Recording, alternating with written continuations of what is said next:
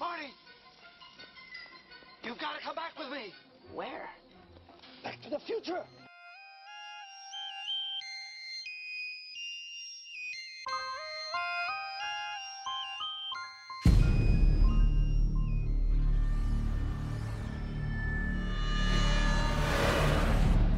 Remember when we were kids and I used to have those blackouts?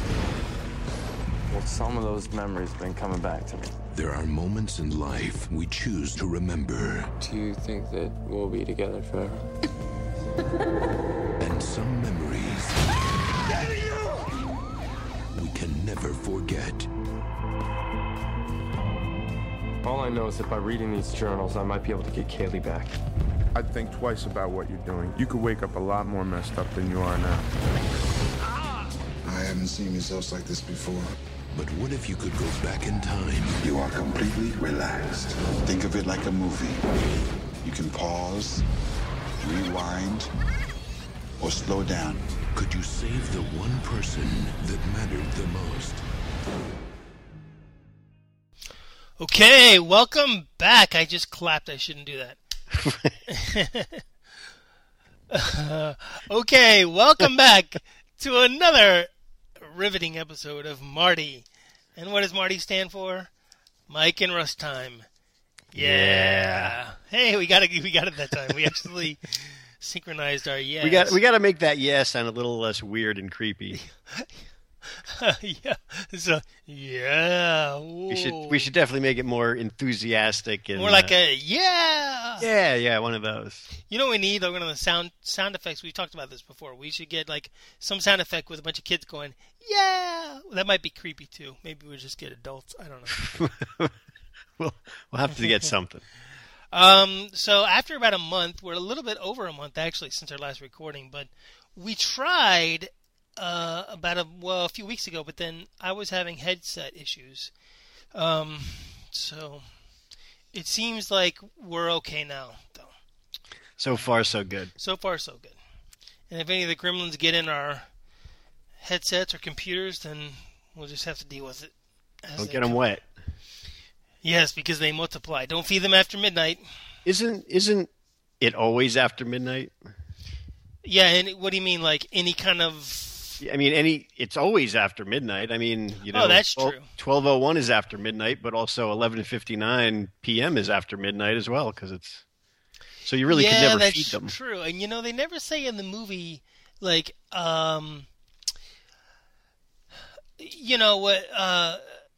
it's like, okay, after midnight. He didn't say, like, okay, after midnight. But if the sun comes up, then you can feed him. He never says that. Like there was no time frame, like between midnight and 6 a.m. Right. So that's a good point, Mike. It is always after midnight. That's what I do. I think of these things. So do you consider the Gremlins a Christmas movie? It takes place at Christmas? It takes place at Christmas, and I think it came out at Christmas, and I'm pretty sure that's when I saw it. So, yeah, it is a Christmas movie. You probably think Die Hard is a Christmas movie, too. Die Hard is a Christmas movie, as is Lethal Weapon. Well, I just think that's a stretch because those movies, just because they take place at Christmas time and they came out around Christmas time, I don't think that counts as a Christmas movie. Well, I mean, not in the sense of a, It's not a Christmas themed movie. Yes, and that's what I'm talking about. It is a Christmas time movie. But I count Just Friends as one of my favorite Christmas movies, and I'm not sure that really qualifies given the criterion I just laid out. Well, for our Christmas episode, we'll have to decide what's a Christmas movie and what's not. Hey, I do have a great idea for a Christmas episode, but I can't take credit for the idea. David, who has recently joined the Up Late Network, you may remember him. He interviewed me for his Crowdfinders podcast, which is now part of the Up Late Network. Anyway, he loves time travel, and he's a science teacher. And he's been wanting to come on and record with us. And he suggested maybe we should do, when it gets close to Christmas in a few weeks, we should do an episode about A Christmas Carol. because that's kind of that sort of does involve time travel. Yes, yeah. it does. I mean, not exactly, but I think I think that could be kind of cool, and we could also include a couple of movies I think which are probably both inspired by A Christmas Story. A Christmas Carol. It's a Wonderful Life and The Family Man. Oh, yeah, that's true. I think A Wonderful Life that's not really a time travel movie. That's more of a alternate reality, but still, it qualifies. I'd say. Well, that's true, and so same with Family Man, because in the way Family Man, his glimpse he goes into, it's like into another reality, which could have been his life. He sort of travels. No, he doesn't really travel back in time because it's like the same day, but as if he had gotten married to the girl a long time ago. So. Yeah, it's more of a shift. But hey, those are some of my favorites. So we can talk about them. We can mention them. We can mention them. This is our podcast. We can do whatever we want. Hey, it's Mike and Russ time. It's not anyone else's. It's our time. That's right. It's our time down we can here. Do whatever we want with our time. In fact, but I think A Christmas Carol, while technically not really a time travel movie, he does kind of travel back in time because the ghosts of Christmas past and future, they both take him to see what the past and future are and were like, respectively. True. Or were like and would be like. Mm-hmm. Mm-hmm.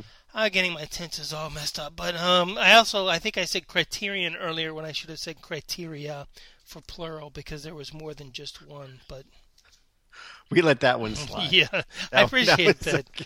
I could have left. I'm going to edit that out so then it could have been like the Criterion Collection. Yeah, that's true. Okay, let's get right to the movie because we've already wasted 5 minutes. Yes, and our fans will get very upset. The only fan who won't get upset with this is our friend Glenn, who likes when we prattle on about nothing. Yeah, that's true. It reminds him of the days of when we all used to work together. Yeah, well, I never worked with Glenn. Really? If you recall, I was the replacement Glenn. I'm Glenn 2.0. Oh. Yeah, or he could be Russ 1.0. But yeah, Glenn was the online assistant editor before me. And then I met Glenn, while working at Wizard, but I had already taken his place, and he had gone to Marvel for a little while. So yeah, but that's your memory is a little messed up because you kind of remember everybody being at Wizard when you were there the whole time. Yeah, it was all a big mess of everyone there when I was there, but that's not true. Yeah. I'm getting old, Russ. Aren't we all? Yep. But anyway, speaking of getting old and stuff and time. You got to get that effective. Yeah, I wonder. There's probably something in we could do with the editing tools, get a little reverb, echo effect. But this week this month, this episode, we would like to talk about a movie that you have some strong opinions on, one that I love. I don't know if you love it or not, but I know you had some issues with the time travel stuff. I do have some issues with it, and I don't love it. Okay. Did you like it? I enjoyed it. It wasn't like one of those movies where I was like, oh, this sucks, I'm going to turn it off. I sat down and I watched it, and there were some intriguing moments. It's no Somewhere in Time. It is no Somewhere in Time. One of your top 3 favorite movies of all time. I'm going to go out. It's going to be my favorite movie. You're just going to go out there and limb and say. Just going to say because I know that Pat won't like me saying that, but you know what? It's my movie. Because Pat tries to pretend he's not sentimental, and he tries to deny his girly side, which I know he has, but he just. Yeah, well, that's a defense mechanism. We won't get into his psychological issues, but okay. So we're talking about The Butterfly Effect, the 2004 film, starring, I almost said Kiefer Sutherland. But no, it is not Kiefer Sutherland. I have no idea why his name came into. It's Ashton Kutcher. It sounds nothing like. There's a cuss sound in there, but there's no. It's a K. There's a K. There's no. Otherwise, they sound nothing like. Ashton Kutcher and the lovely Amy Smart. Yes, Miss Smart. Who also co-starred in Just Friends, which we talked about a few minutes ago. But I love her. I love her. I don't have a lot of celebrity crushes, but she's probably in the top 10, if not top 5. I got to meet her. Yeah, I know. You've told me that before, and you made me jealous. I don't have a picture of her with me, but I have a picture of her with Doug. Yeah, that doesn't count. Doug.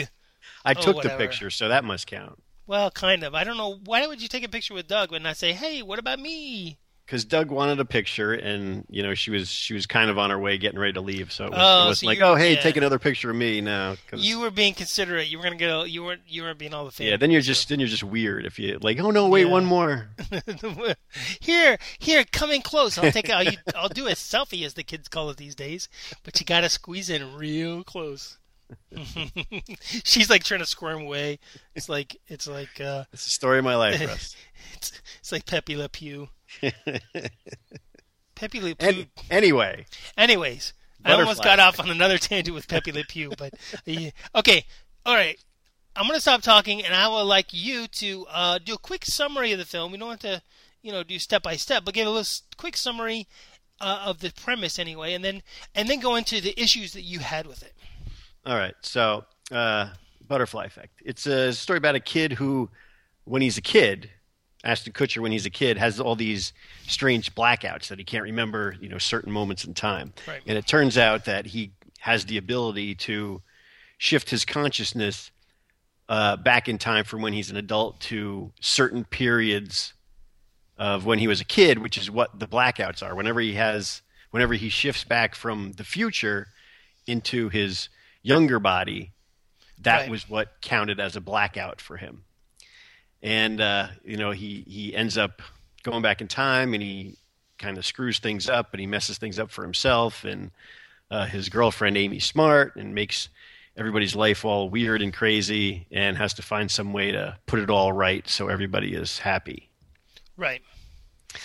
So my first issue with the movie, the time travel thing, was actually, it was okay. He could do it by thinking about it, because his father had this weird ability to be able to do this. He concentrated really hard on a certain moment in time. He did it with a journal that he had written, as a kid.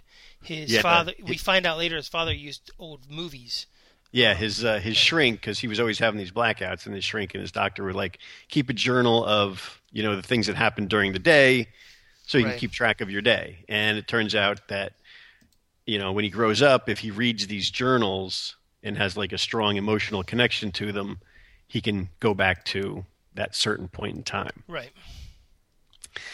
So, but you didn't like the fact that I didn't like the first time you see him, watching the movie up until he's an adult, is he has these blackouts, and you don't know what happens to him during these blackouts. So the first one, I think. He's dropped off at his friend's house. Right, for a play date or whatever. Yeah, I don't know if you and call it that, the father's Eric Stoltz, who is some weird child molester, wants him to do a weird kiddie porn movie. And he blacks out when he gets there, and he wakes up, in the living room naked after what's his name has been filming, and he doesn't know what happened. And then there's other ones. He wakes up, with a knife in his hand. He wakes up after doing a drawing. He wakes up after they put a firecracker in a mailbox and things like this. And you don't know what goes on. Now, the problem is, in the future, when he reads these certain moments in time and he jumps back to them, something, he makes a change. So the first time he goes, I was going to go meet my friends, and he's an adult, and he jumps back into when he was a kid filming the movie. He remembers doing certain things. Right. So why, when we first see him in the blackouts, does he not do those things? Yeah, that's something that I thought about later, because I remember thinking this. It was pretty cool how he'd have these blackouts, and then later on you find out, the blackouts are because he was traveling back in time into his brain. Yeah. But what you're saying is the blackouts indicate that he actually traveled back in time And so why, when we saw it the first time, didn't we see actually what he was doing? And the weird thing is we did actually see it one time. But now there's a couple times they did, but then, okay, like what you're talking about, we didn't see that. He didn't do that because later in the movie he goes back to that time and he changes it. And he changes it. He confronts his friend's father. Yeah. And then but there was a couple other things with the drawing. With the drawing and with the knife, you saw what he did. Right, the knife, exactly. I was going to say in the knife, when he was in the kitchen with the knife, and he had the knife, and then he was like, well, this isn't going to do anything, or, and then he wakes up, or whatever. And then, of course, he wakes up back then, he has it. So, yeah, with the, I feel like he went back in time 2 or 3 times, or at least twice, to the point where he was, yeah, he did, because he went back in time with the pervert father, twice, at least twice, because he changed it twice. Once, and he kind of messed it up. So that's another one of my problems with it. Yeah. So go ahead with he obviously this Eric Stoltz character was a pervert and he abused his kids. So when Ashton Kutcher's adult, he jumps back into his younger self at that point, and he basically tells the father off. He says, "Yeah, look, you're a pervert. I know it, and I'm gonna you do anything to your daughter again, and I'm gonna report you to the cops and all this stuff." So that changes that part of his past, which means the daughter grows up and she's all happy and she's not abused and she has a good life. Right. But the brother, that's what the father put all his anger and abuse into the brother now. So the brother grows up to be a scumbag. Right. Now, why? Right, you could have ended the movie right here because all he had to do was jump back to that moment again and say, "Look, I know you're a pervert, you're a scumbag. Don't touch your daughter or your son." Right. And that would have solved the entire problem. Then both kids would have grown up happy, and he could have lived that life of. Well, possibly, yeah. I mean, but the premise of the movie is the butterfly effect, meaning you go back to change one thing, it seems like a small change, but it has the ripple effect that they talk about in chaos theory, where a butterfly flapping its wings on one side of the world ends up as a hurricane on the other side of the world. So I think you're right. I think that if you think about it logically, he could have stopped it by saying, "Yeah, don't molest your daughter and don't beat your son." Because he does go back again to that point when they put the firecracker in the mailbox that he gets from the basement. Right. So he goes back to that point again to stop the firecracker point. And I'm like, well, why didn't he just go back and stop the father from beating on the kids? Well, because he wasn't as a smart time traveler as you would be. And there's a few other minor things. I know they had to make it, a interesting movie and make a lot of butterfly effect changes. Like at one point they put this. It's supposed to be an M80, but it's like some ridiculously powerful firecracker. Yeah, because it seems like it's more than an M80. It seems like it's a half a stick of dynamite or something. Yeah, they put it in a mailbox, and they just want to see the mailbox blow up. But this mother and her baby. Right. Are going into the house and they're like, "Oh, we forgot the mail." So they go and they get the mail and they open the mailbox just as the firecracker explodes and it kills both of them, and that messes up one of the kids. So, when he's older, he jumps back in time and says, "Okay, I'm going to stop that." So he jumps back in time. He jumps into his body, and now he's ready to stop this firecracker. And one of the kids goes and tackles the mother and the baby. Get out of the way, get out of the way. And he knows exactly what this firecracker does. Right. Yeah, that's true. He runs right up to the mailbox and he opens it. And it blows his arms off. Okay. Yeah, I was thinking get the mother and the baby out of the way. Yeah, I have to watch. See, the funny thing is I've seen this movie like, I don't know, 10 times or something, and for some reason I'm remembering it that he pushed the mom and baby out of the way and then kaboom.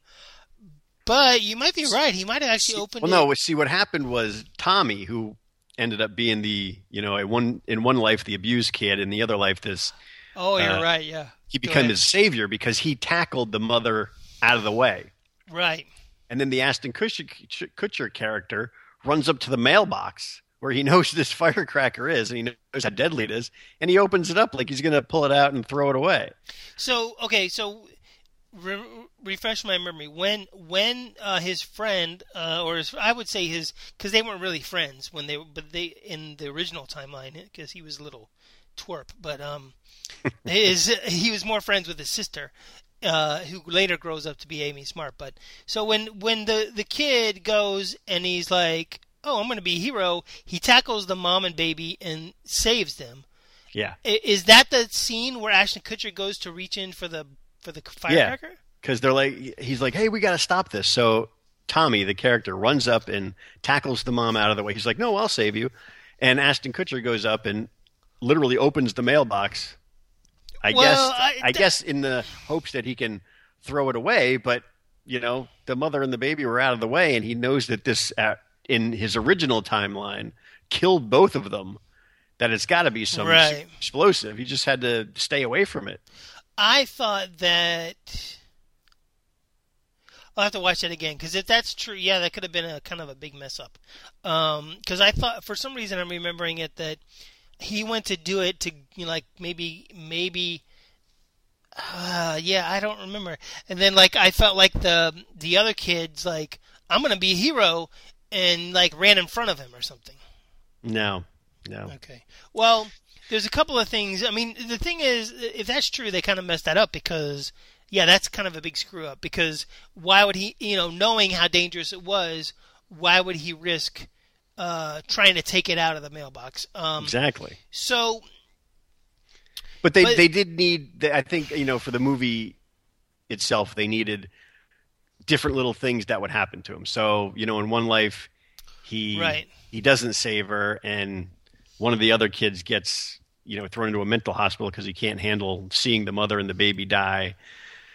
And, in that life, when he tries to go for the M80 or the firecracker, he blows his arms off. And then when he goes back to the future, he has no arms and he's got to be pushed around.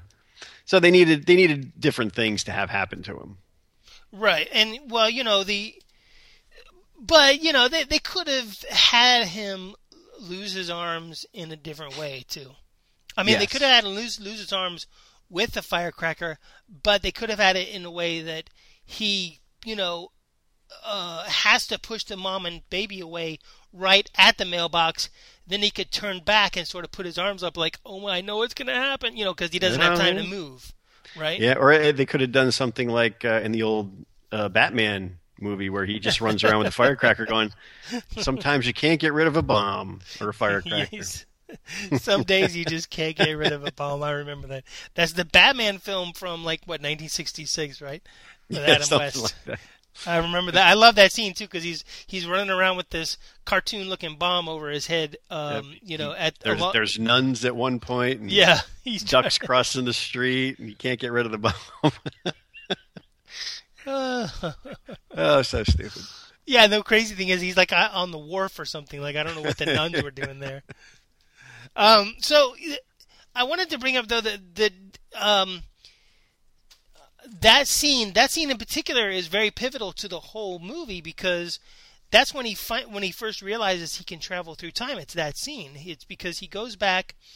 Because I think he'd already gone back and had a flashback before, but he didn't realize he was actually traveling back in time. He was just kind of like, "Whoa, I just had a kind of a weird thing right there," right? When he realizes he can travel through time is when he goes back, and they light the cigarette. I mean, wait a second. They have cigarettes. They use a cigarette to light the firecracker, right? Yeah. And so he drops a cigarette or something. Oh no, he. What does he do? They convinced the fat kid to put the firecracker in the mailbox, and then he gave the fat kid his cigarette, and he's like, "Oh, it's got 2 minutes," because he figured it would burn down. So that's how right. Put his cigarette on the fuse. But how did Ashton Kutcher get the cigarette? Because Ashton Kutcher has a cigarette.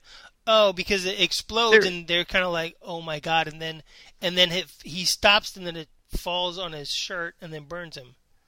Oh yes, that's right. Remember the cigarette like burns yeah, his chest? the first time he jumps back, he's kind of shocked, and the cigarette falls on his like chest, and it burns him. And when he wakes up, he has that scar, Right, a scar from the on his burn. chest, That's when he realizes. which wouldn't have really burned him, but you know. Well, yeah, and because it would have to burn. It would have been sitting there for longer to burn it through his shirt and then into his skin. But and to leave a scar. but you know, you have to suspend your disbelief a little bit. Yes, But- that's true. I mean, it is a time travel movie. Here's the things I liked about it. Since you're being on Negative Nancy, I think that we'll talk about some of the positive things of the film.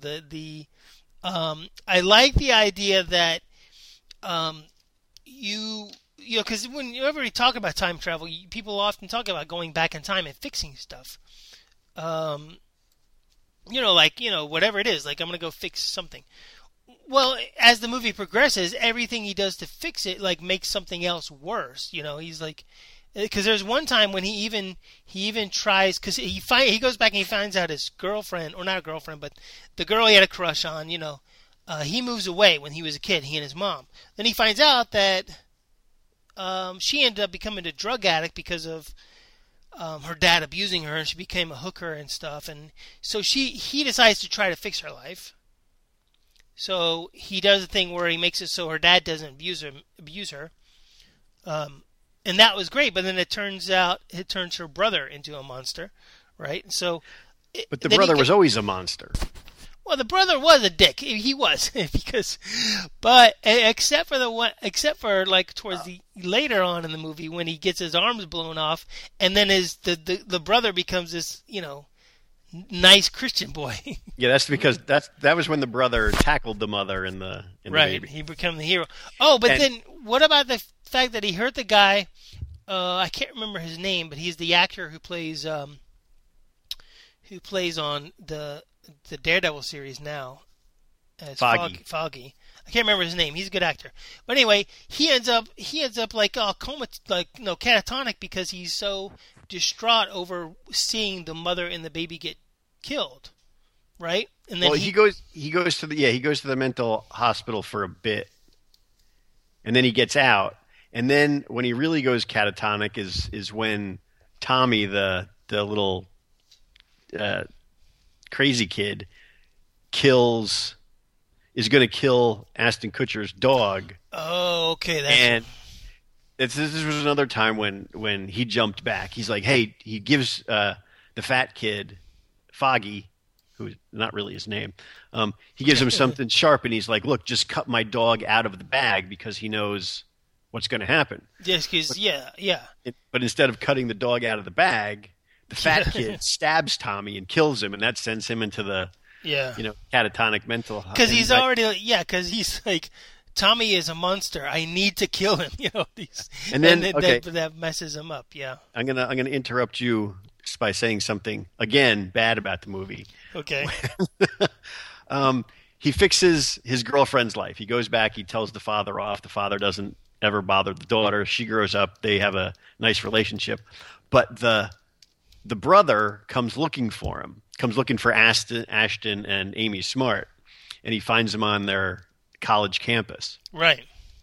And he starts attacking them, and Amy Smart runs off to get help, and Ashton Kutcher, takes a couple shots, and then he gets the upper hand, and he beats Tommy to death, which was kind of stupid, because all he had to do was knock him out and right. Be done with it, or just knock him on the ground and run away. But anyway, he beats him to death, and then he gets arrested for it and gets sent to jail. And I'm like, that's the most clear-cut case of self-defense on college campus. This guy's an ex-con coming to, kill the guy who's, Yeah, I'm going to interrupt you. Don't you dare. But the thing is, he went beyond where he immobilized the guy and he stopped the threat, and then he just kept beating him. The kid was no longer a threat. He could have just waited for the cops at that point, but Ashton Kutcher's character, I forgot his name, just like keeps like, because he's like loses it. He's so angry at him because he's like, basically you ruin everything, and then but still, I mean, I don't think there's going to be any court around that's going to go, well, this guy was coming after you to kill you, and you in turn killed him. Nope, you're going to go to jail for murder, and we're not just going to send you to some probation place. You're going to go to the worst jail in the history of jails. Right. So, I mean, that was just another point that I had to make because I thought it was stupid. Did you like any part of the movie? It was like I said, it was enjoyable to watch. It wasn't like I sat there and groaned at every point. There were certain points where I was talking to the TV going, come on, that wouldn't happen. But I did sit down and watch it. I actually watched it a couple times. Yeah. Well, okay, let me get back into the good stuff again. Do your good things. Because here's the thing I think that a lot of time travel movies or stories in general sort of gloss over, and they don't even really address. When he changed time, right, and then he comes back, he changed that whole timeline since he was a kid. But he still had the memories that he already had from growing up, right? Mm-hmm. The cool thing here that happens is, in a matter of moments, all the memories of living through those years again after he changed the course of time for him and the people around him, all of a sudden come flooding into his brain and create new memories into his brain almost instantaneously, right? So now he's got two sets of memories. Well, more than that, but the first time he does it, two sets of memories, and and it's like, he's at this crazy headache, right? Yeah. You like that? I do. That was good sound effects. So, you had to picture like his head being squeezed. So I thought that was pretty cool because, like, let's say Marty McFly, when he comes back and he changed history from 1955, he gets back to 1985. He has that 4x4 truck that he was like, ogling over before. He doesn't remember how he got it. His dad drives a BMW now, and he has a great job, and he's like an amazing writer, or not amazing, but he's a successful writer. His brother and sister aren't doofus looking anymore. I don't know why his brother is still living at home and going to the office. Cause maybe just stop by for breakfast. Maybe that's a good point. I never thought about that. Because I always thought about that scene in Back to the Future, and he goes, why are you wearing a suit? What do you mean, Marty? I always wear a suit to the office. I'm like, you're 30 years old, you have an office job, but you're still working at home, you live in a home. Wow, that's a good point.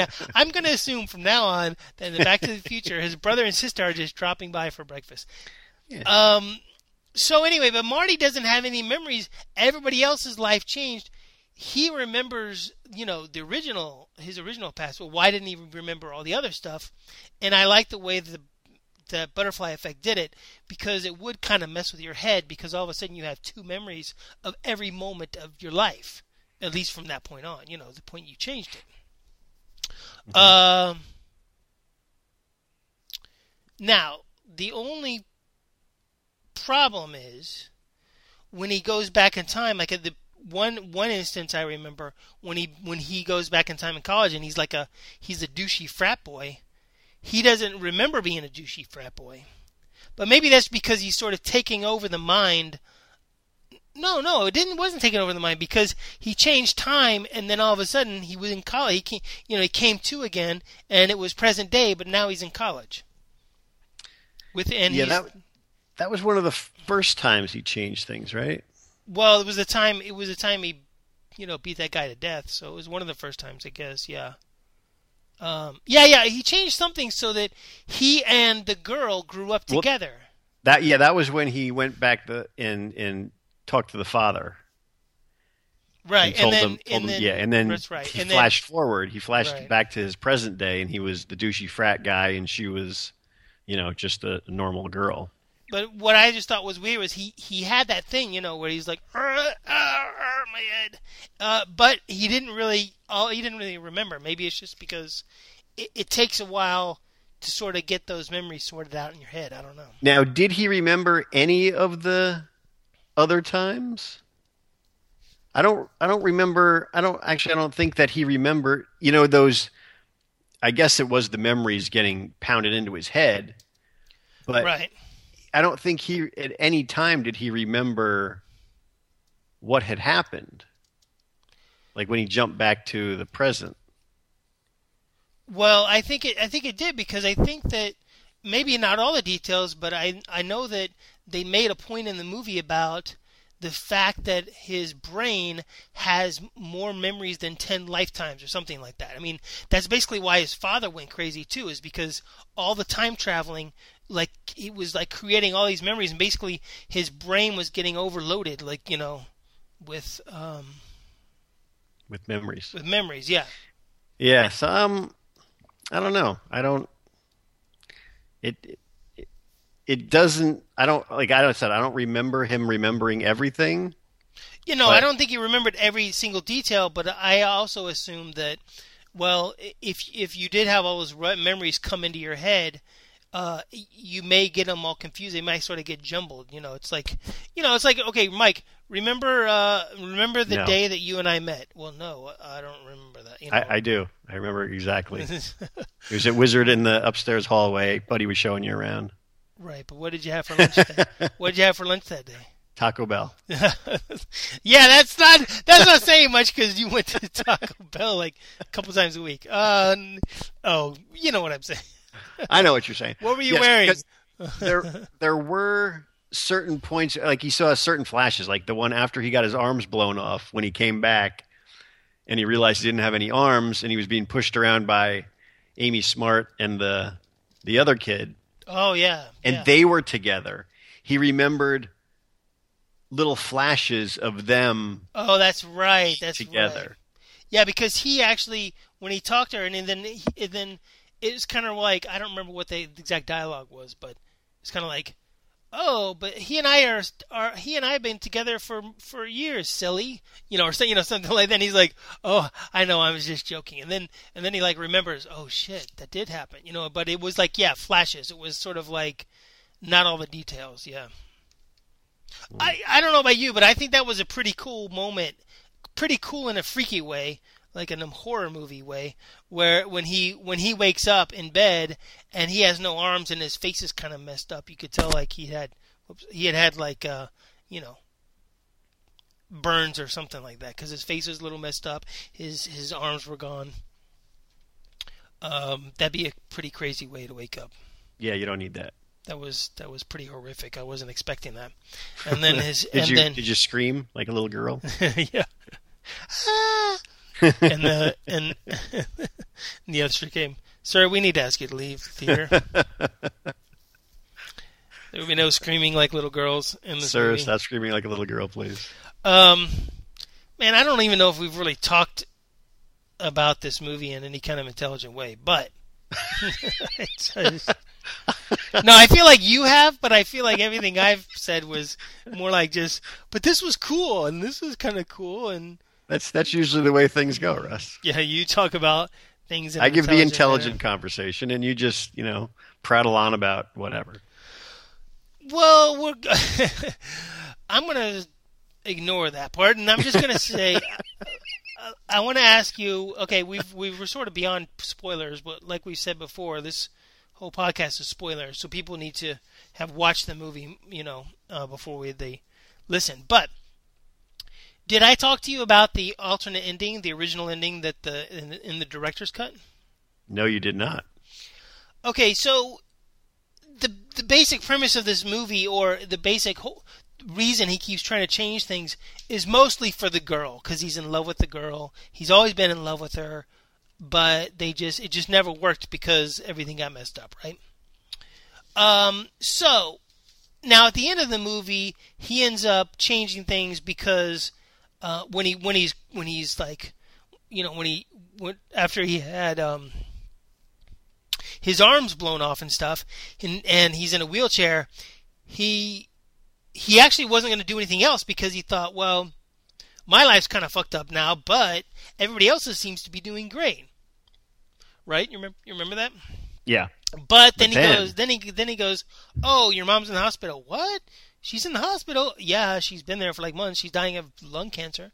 And then he realizes, oh shit, my mom started smoking because of me. So now she has lung cancer. She's dying. So he's got to change things one more time, right? Yep. So he changes. I can't remember what he changes then, but he changes it somehow again. He changes it, and then he ends up. Is that when he ends up in like a mental institution? Yeah, that's when I think he goes back and tries to steal the firecracker. Tries to steal it. Steals it. Yeah, so they don't ever put it in the mailbox. Yeah, that's right. He goes back to the day that they were filming the pervy child porn, and he takes the firecracker and gets rid of it, so that never even happens, right? Oh, but then it blows up the father, doesn't it? It kills the father because they light it. Oh, maybe, and maybe that sends them to a no. mental That's right. I think they light it. It blows up the father, kills the father, and then the two kids end up going to live with their mother or something, or their aunt or their grandmother. What does he do? He does something. Oh, wait. Well, there's one time when he grabs it.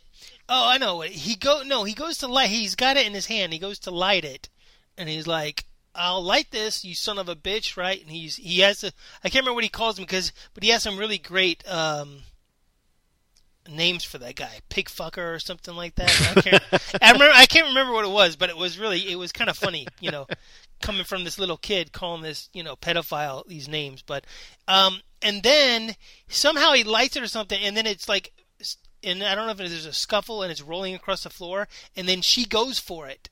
His friend, that's remember? right. Yes, it kills her. And then so he's like, oh no, I gotta go back again.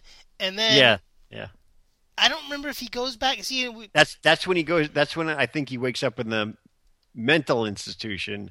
Oh, that's right. And he has to find one more way back to save her. So he realizes. So when he goes to get it kills her. She gets killed, and he's up in a mental institution since he's a little kid. But now he's grown again.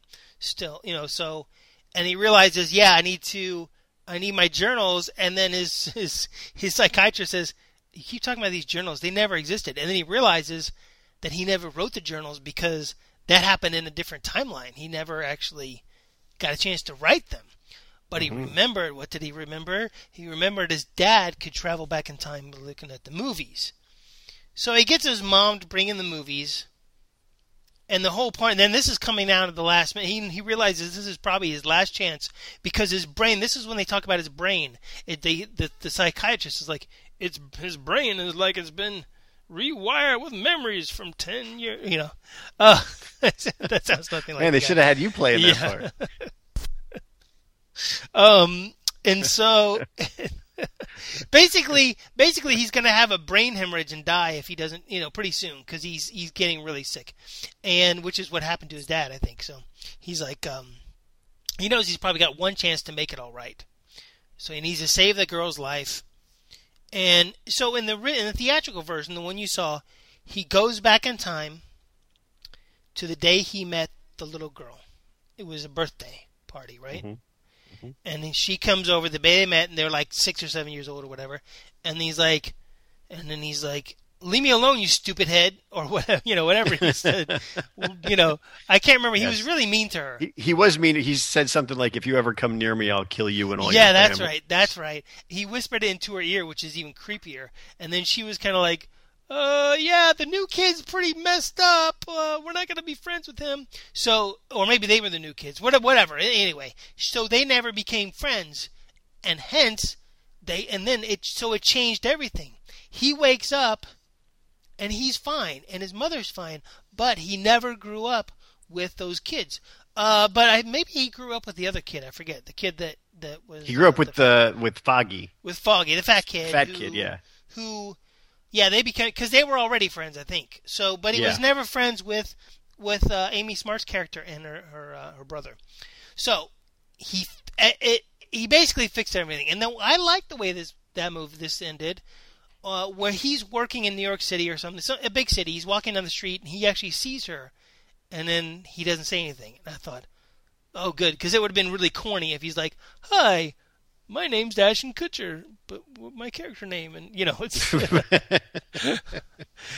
Danny or something like that. I can't remember his name. I want to say Danny, but I don't know if that's right. So what did you think about that ending? That was the original. That was a theatrical version. Yeah, see, I did like that ending. I think that was a good way to end it. Yeah. So it solves most of the problems. Right. I mean, the romantic in me has said, but now you can be together. But, he didn't want to risk it because he's like, no, she's happy. Why would I try to mess up her life just for myself? And I thought that was good because it showed him being selfless.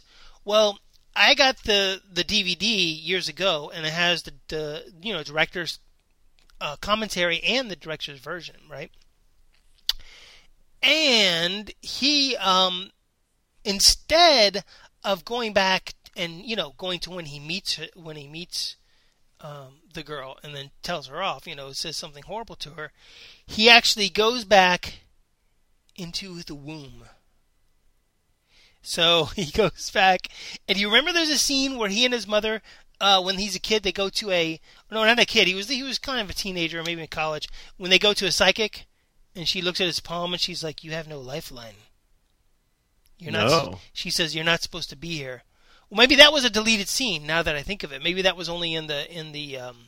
Yeah, I didn't see that part. Maybe that was only in the director's cut. Well, okay, so anyway, so there's a point where he has dinner with his mom, and then they're walking home or whatever, and she's like, "Let's go to the psychic. It's just fun. It's fun. It's it's fun." And he's like, "Oh, Mom, they're stupid." She's like, No, come on, it'll be fun. Look, lighten up. You need a little whatever." So they go in, and so they do it, but then the psychic's like, "Whoa."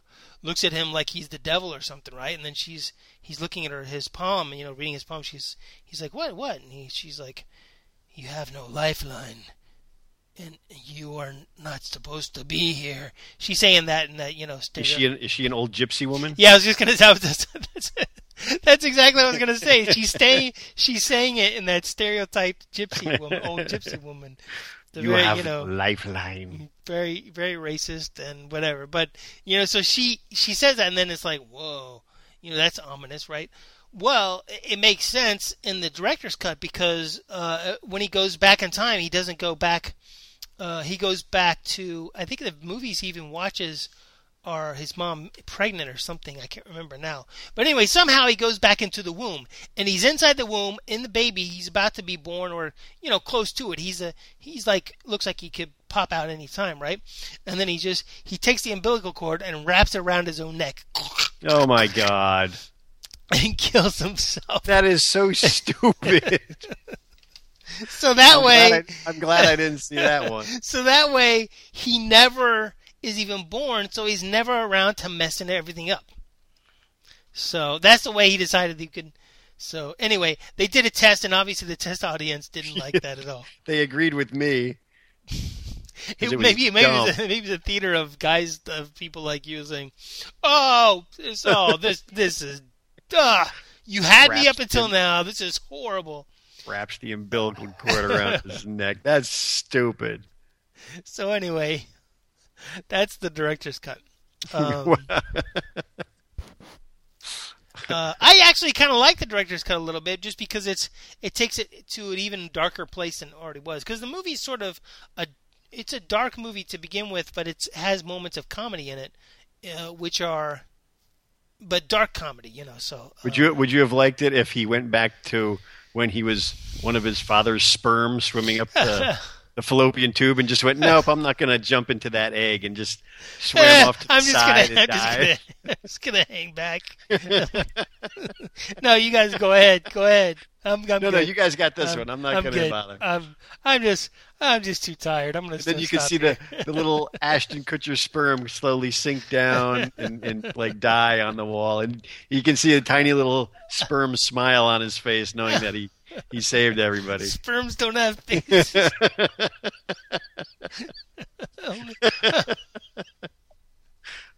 Oh, once again we have amused ourselves. Oh man. The little sperm smiling. That's funny. This is my life. My I say something and you make fun of me, and we all laugh. We all have a good time. Glenn will enjoy this one. Glenn, our good buddy Glenn Portman will listen. Oh, he said his last name.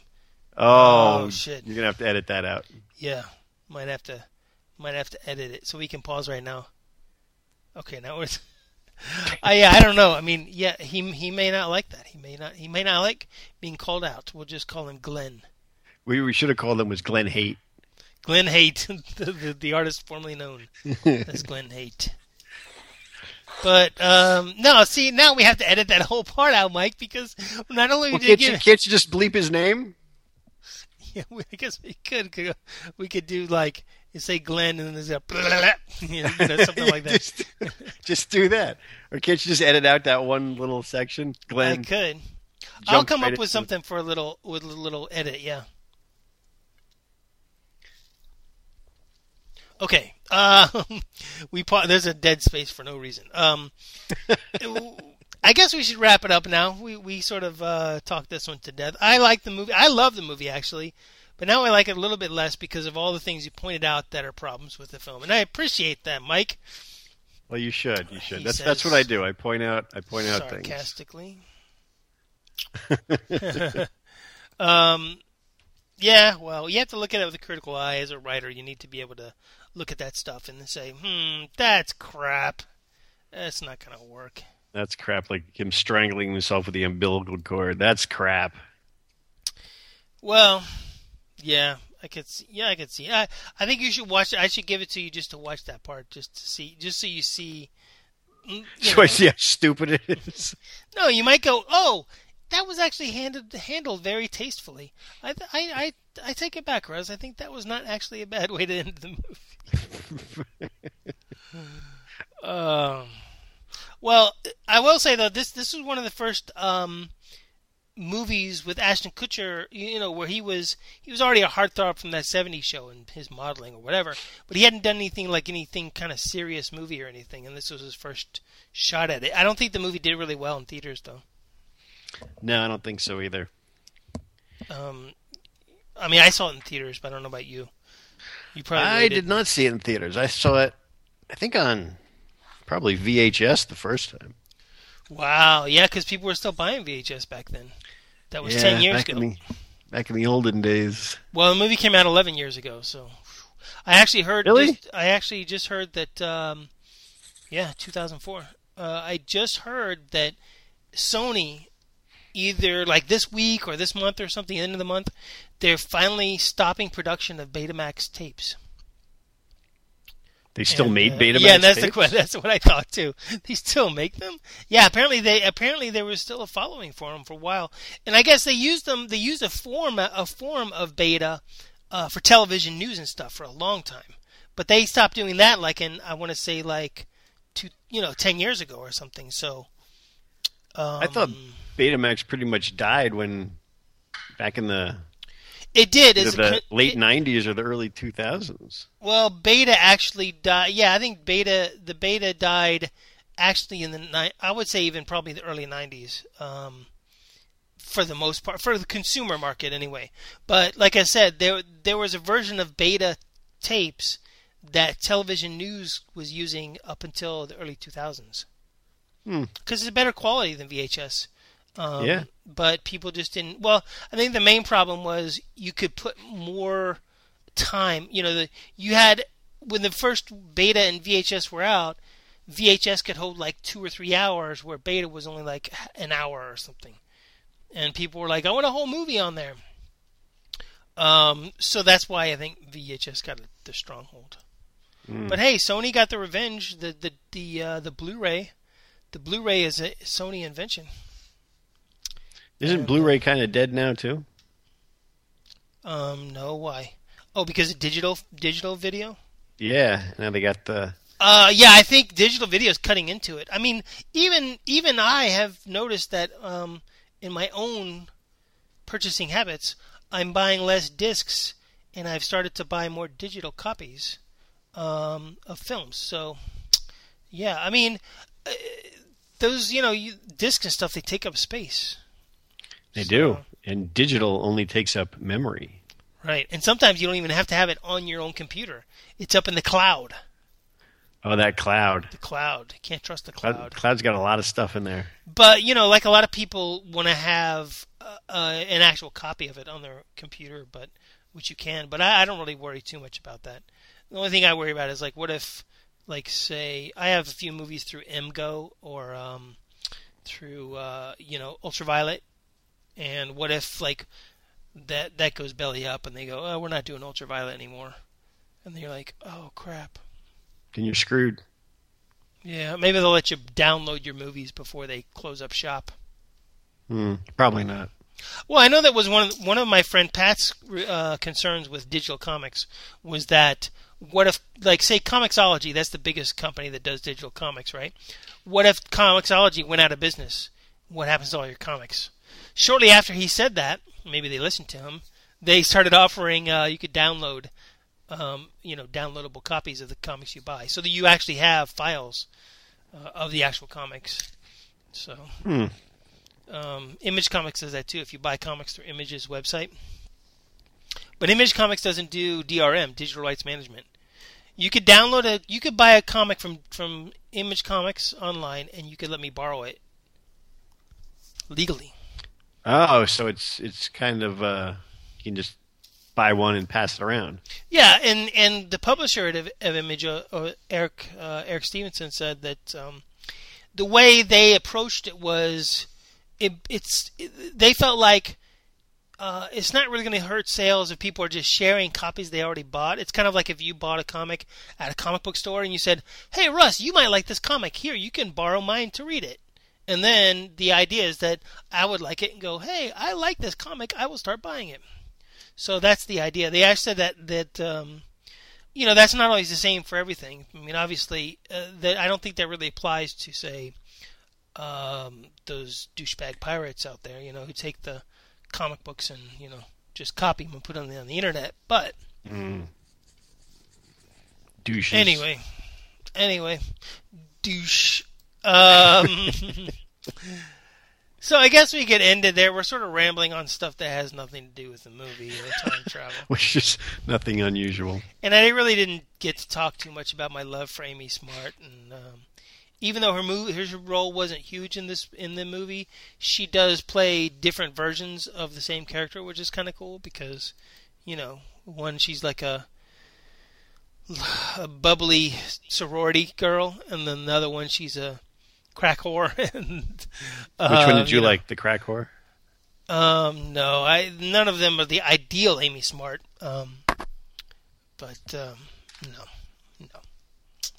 No. My favorite Amy Smart is from Just Friends, I think, or from Crank with Jesus, Jason Crank. Statham. Don't tell me you didn't like that movie, Mike. No, I did enjoy Crank. I thought it was very high octane. That scene where she gets where he does her right outside in public. I was like, this is a little. It was absurd. A little too far, yeah. The whole movie's absurd, and that scene in particular, yeah. But they actually do that in the second movie too. There's another scene like that in the second movie, which is even with Amy Smart. Yeah, and Amy Smart's in there too. Both the second movie is more absurd than the first, if you can get. But I like the first one better. So if you haven't watched the second one, you're not really missing much. I mean, because if you saw the first Crank, spoiler alert, basically you're at the end. You're like, there's no way he could have survived that fall. And then he does. But he does. Anyway, but we're not going to talk about that because that has nothing to do with time. Time. Yeah, you got to look for those things.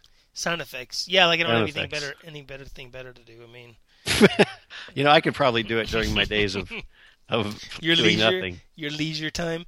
Hey, what do you want to talk about next time? The two movies I have on the DVR right now are Frequency and The Kid. Ooh. So we could do one of them, or we could do... Either one of those would be good. I love both those movies. You know what we could do?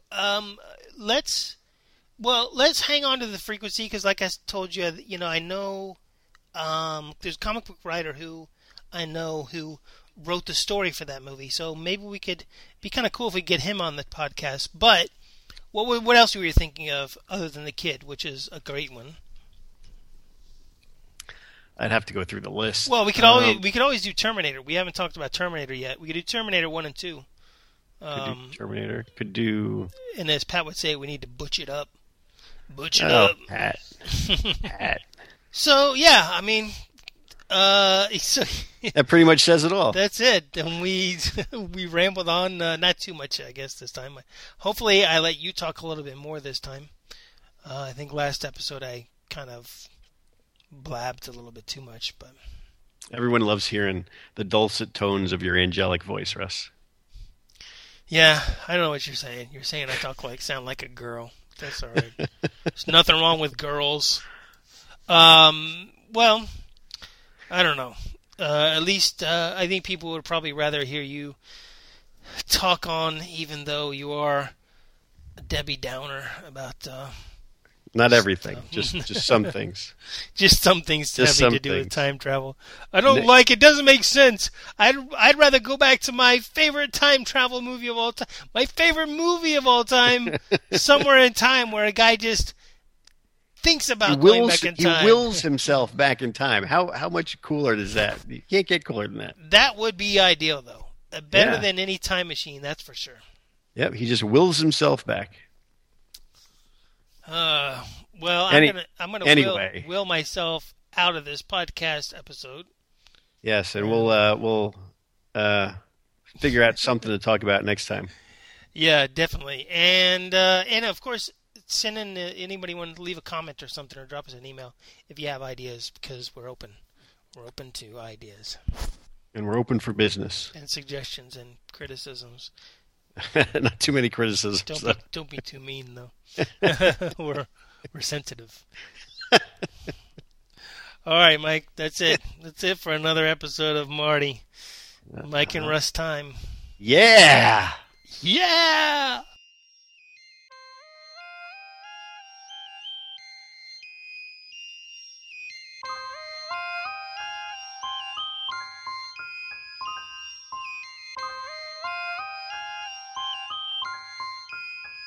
This podcast is copyright 2015, Mike Solo and Russ Wooten. Mike and Russ Time Yeah is a part of the Up Late Network at russandpat.com.